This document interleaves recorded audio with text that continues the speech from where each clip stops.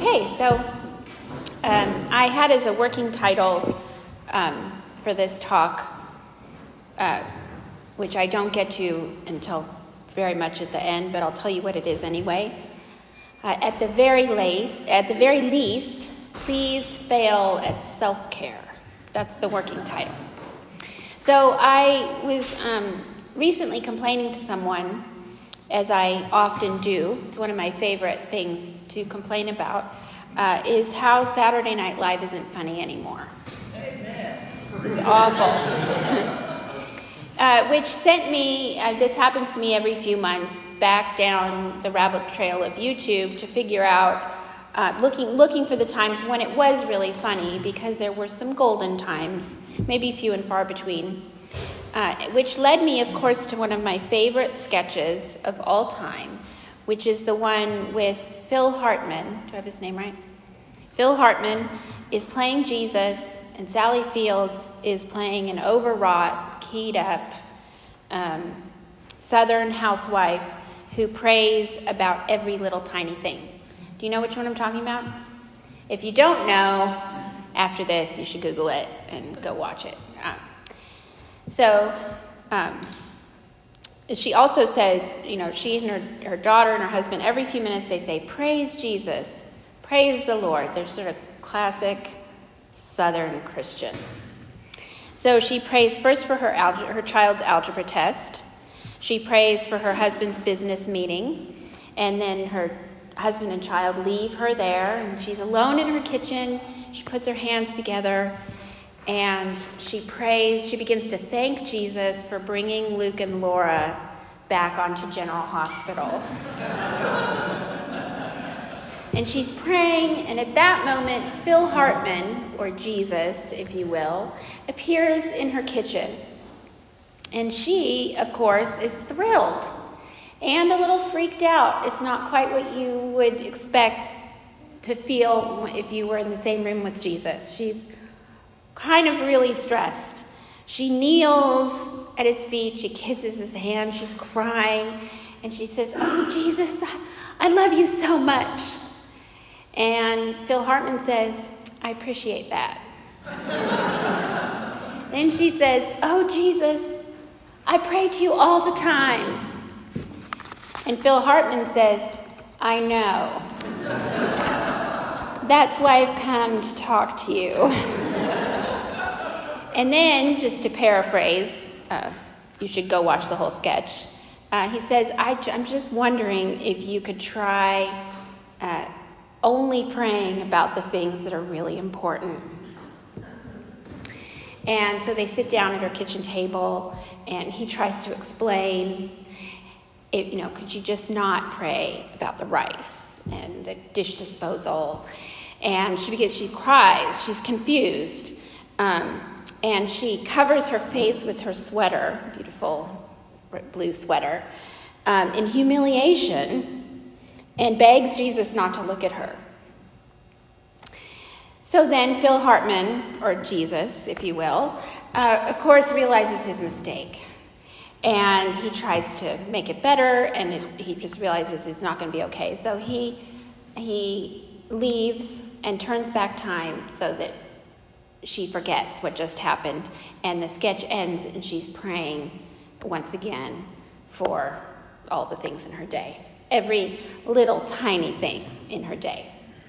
It's one of SNL's most brilliant moments for so many reasons, and I would love to talk about all of those reasons with you, like that it was okay back in the day to be Christian, but also that this picture of the Christian, a sort of purposeless, stay-at-home, anxious housewife, is probably one of the reasons that many people felt free to chuck the whole thing, in recent times.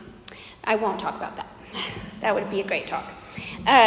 No, what I really, I'll confine myself, this single 3-minute clip of comedic genius illumines, I think, an unacknowledged assumption that many people have about Jesus, one which arises from being modern people in a complicated world. And I think this assumption grows necessarily out of the astonishing technology that we all have access to. I mean, there's some great phones in the room tonight. I love all the phones here. But the phones that we all have also contribute, I think, to the sense of malaise that we have. We're just kind of bored and sad. And yet, our lives are ordered completely by the convenience and comfort that's given to us by our technology, which, Sally Fields is there in her beautiful kitchen. Everything she could possibly want. She doesn't have anything to do except watch a soap opera. And so it's easy to buy the lie or the assumption really that we're not supposed to suffer. And that we are not actually suffering. We may feel terrible, but we're not really suffering. Therefore, we should only appeal to God for the things that are really important. So it's okay to pray about the algebra test. Phil Hartman says you should definitely pray about the test.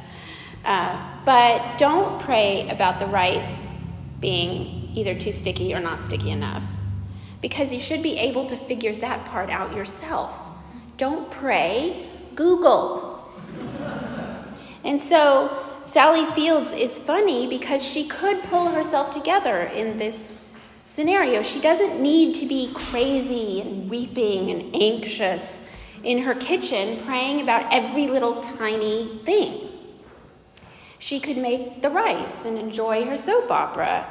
Her dependence on prayer shows her to be pathologically anxious and this is the kicker, irritating to Jesus. Our culture tells us that we should be able to cope. We should be able, here's the line of the age, to do better. We should be happier than all previous generations. And because we're not, we can avail ourselves of $1 billion self-help industrial complex to help us pull our acts together. The underlying theological assumption is that God helps those who, having used all the technology to its full capacity, then do just need a little extra boost to help them through. So, if you do feel basically unhinged, maybe not all the time, but occasionally, does that make you a bad person? Maybe you should go to a big conference with one of those really famous evangelicals and start keeping a bullet journal and doing mind maps.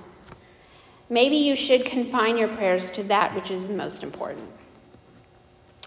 To find out if that's true, let's go back to the very end of the text that Matt was talking about this morning, of which I cannot remember it's Corinthians, 2 Corinthians 12, and I don't know the verse either because you went all the way up to the verse, but then you didn't say it. Paul is boasting about his suffering for the sake of Christ, and he lists all the bad things that happened to him. He was beaten, shipwrecked, beaten again, stoned, put in prison, and he was anxious about all the churches.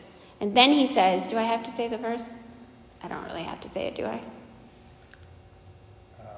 Actually, just keep talking. Okay. It's in 2 Corinthians. 2 Corinthians 11. 2 Corinthians 11. He concludes this way. For when I am weak, then I am strong.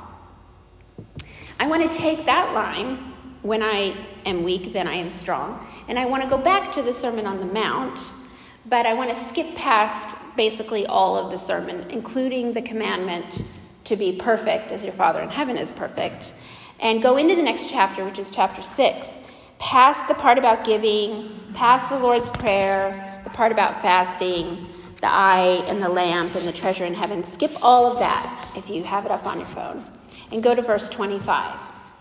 So, taking Paul's admonition, or declaration, that when he's weak, then he's strong.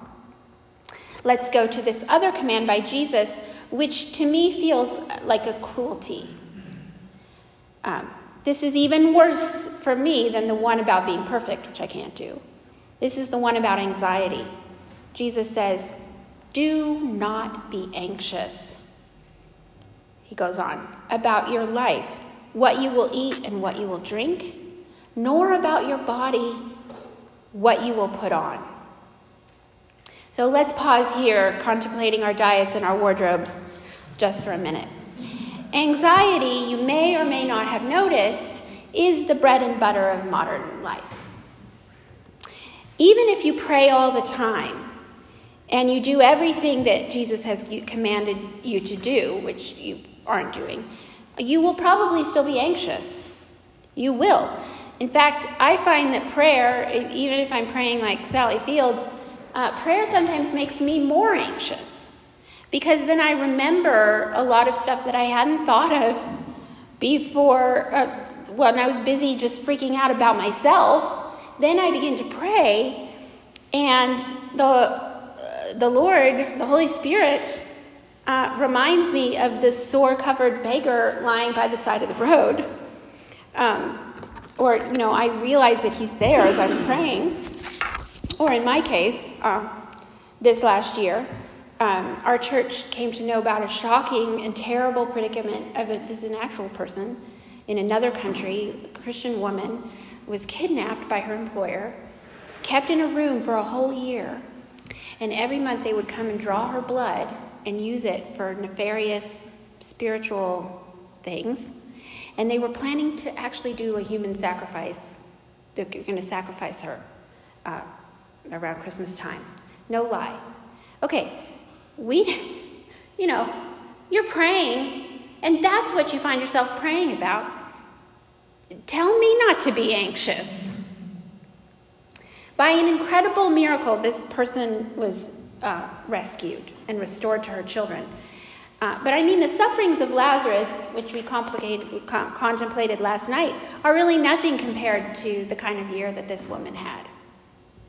And so I and others in our church prayed for her desperately day after day, and we sent her some material help after she was rescued. And incidentally, we didn't barely feel a sense of relief when she was rescued. I mean, she's still in a great deal of turmoil and pain. And there was certainly no sense of exaltation about anything that happened. If you want to be anxious, try praying. There are so many things to pray about. So many troubles, big and small, real. And of course, we might say that some of them are imagined. But who are you to know, to be able to judge what is really important enough to pray about? Anxiety is for everyone, Christian or non-Christian. And then Jesus comes along and tells us not to have it. How wretched, I think, to be a Christian, to be anxious and thereby disobeying Jesus with every breath of my whole life. I suppose, probably, the angels carrying Lazarus to Abraham's side explained to him on the way about how much time he'd been wasting being anxious about lying there on the ground, covered in all his sores. That's probably what happened. No, so when I'm anxious, it generally means that I'm suffering situational anxiety. I don't have to be medicated for my anxiety, although maybe that's something I should look into someday. But really what I want is for my circumstances to be resolved in such a way that I can carry on with my life. If I were Paul there in my house with that guy chained to my arm, unlike him, I would not be rejoicing with all of his contentment. I wouldn't have been doing that. I would be vibrating with anxiety. Like when I have to get all my kids to go to the same place at the same time in the same car, and I can't get any of them to listen to me at all, and minutes are going by and it's getting later and later. I get very anxious. Or I need something to happen, but I can't make it happen. I don't know how. I don't have all the information. I don't know what to do, and so I just don't do anything. I just sit there anxious. Or worse, sometimes I do know what to do, but I don't want to do it. so I'm just anxious about it, and I just don't do it. Or I lack strength. I can't get off the couch. So then mean, horrible Jesus comes along and says, don't be anxious. And I just feel ever more burdened. But that's not actually the kind of command that it is. This is not Jesus standing afar off lecturing you. And it's not Phil Hartman coming into your kitchen and rolling his eyes about what an idiot you are. It is actually Jesus standing next to you or very near to you in your own heart. So close, probably, that you might be taking him for granted sometimes.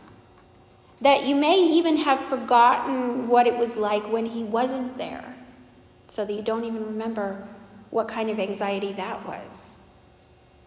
We can know that this is not a burdensome command because it actually comes with a word before it that I left off. This is a generous and gracious and helpful word that Jesus puts before this command. It's actually, I think it's like a gateway, if you were here last night, an imposing structure, something so beautiful and well constructed, so enduring that once you've seen this gate or seen this word, you won't be able to get it out of your mind. It will draw you in. It's a word that really gathers up, it encompasses not only everything that we've been saying over the last day, but everything that the scriptures teach us about God. And it is the word that you, of course, know if you have your text open in front of you. It's the word therefore. Therefore, do not be anxious. This therefore, in a textual way, refers to everything that Jesus says in the Sermon on the Mount, which began, if you know the sermon, blessed are the meek. Blessed are the poor. Blessed are the cast down. Blessed are those who are crushed under their own grief. Which is a way to say that the order of the cosmos is different than what we expected or what we saw with our own eyes. What we see is not what we get. What we expect is not how things are organized. The man lying by the side of the road is helped by God. While the people I thought for sure had it all, in the end sometimes find that they didn't have anything. More than that, because of the work that Christ does to overturn death, the therefore in this text comes with real power because of who is saying it, because Jesus is the one that says this word. It's not meant to cause you to stumble, therefore do not be anxious. No, the therefore is the power of Christ's Spirit dwelling in you richly through faith. It is the rooting and the grounding of love.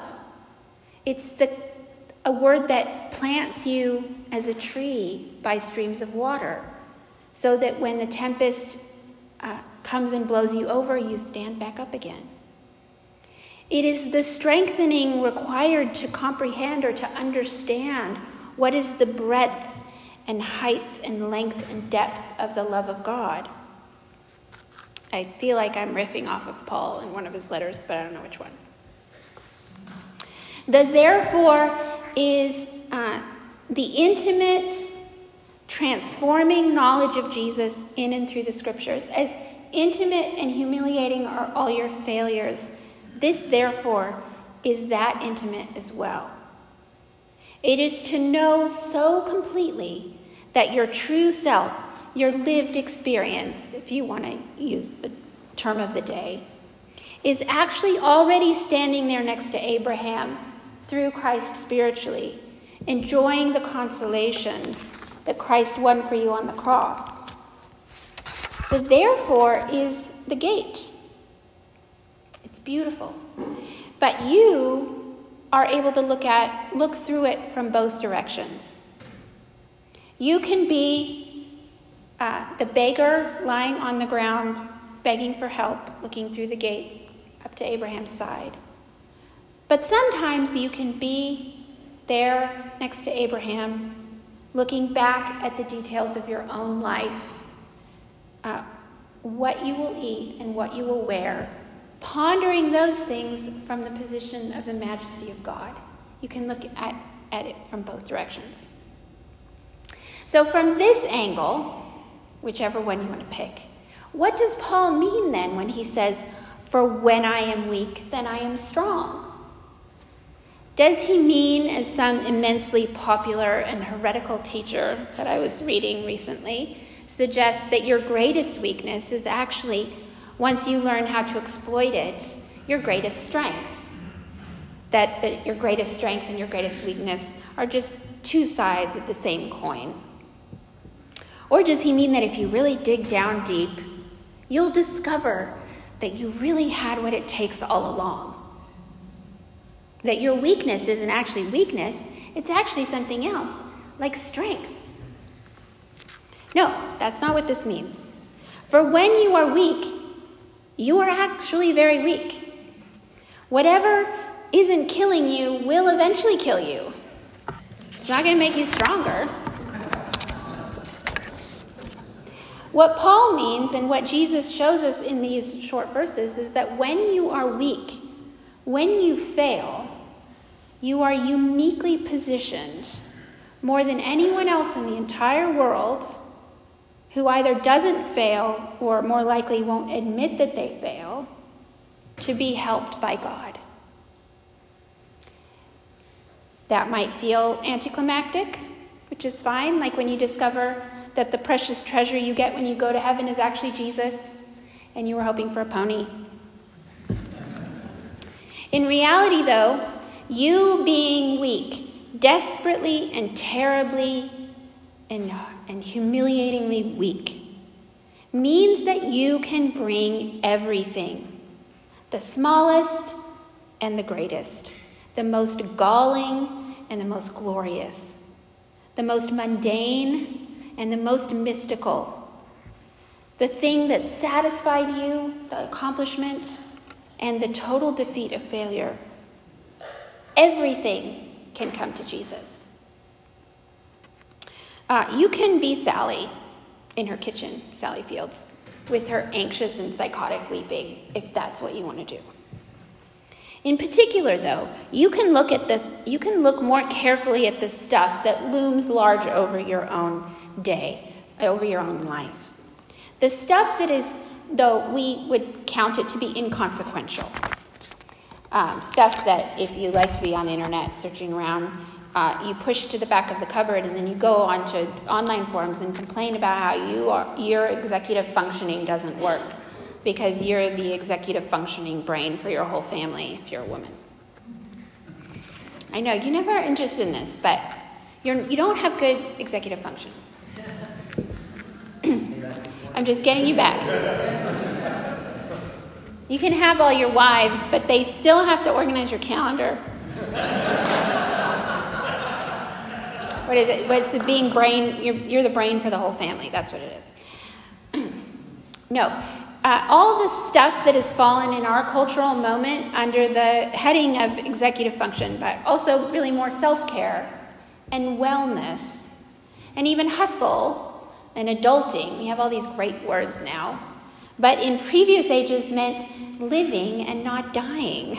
That's all this stuff is. Eating and drinking and clothing should not be self-care.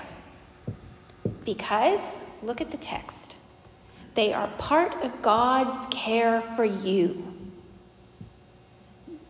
An alien outside care for you that you don't do yourself. Because they are so intimate, so related to the troubles of the body, which in turn annoy and trouble the mind and spirit, we are tempted to think that these things are ours by right, that we own them. And because they're ours by right, by ownership, they are then also our responsibility, and so we need to work hard, conquer them. turn them into products of our own strength, what we eat and what we wear.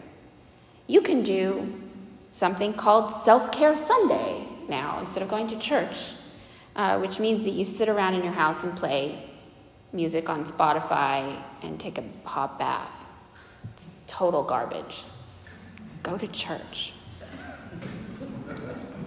If we look at the page here together, you'll see that eating and drinking and wearing things are gifts given to you by God. They are God's provident care for you because he loves you.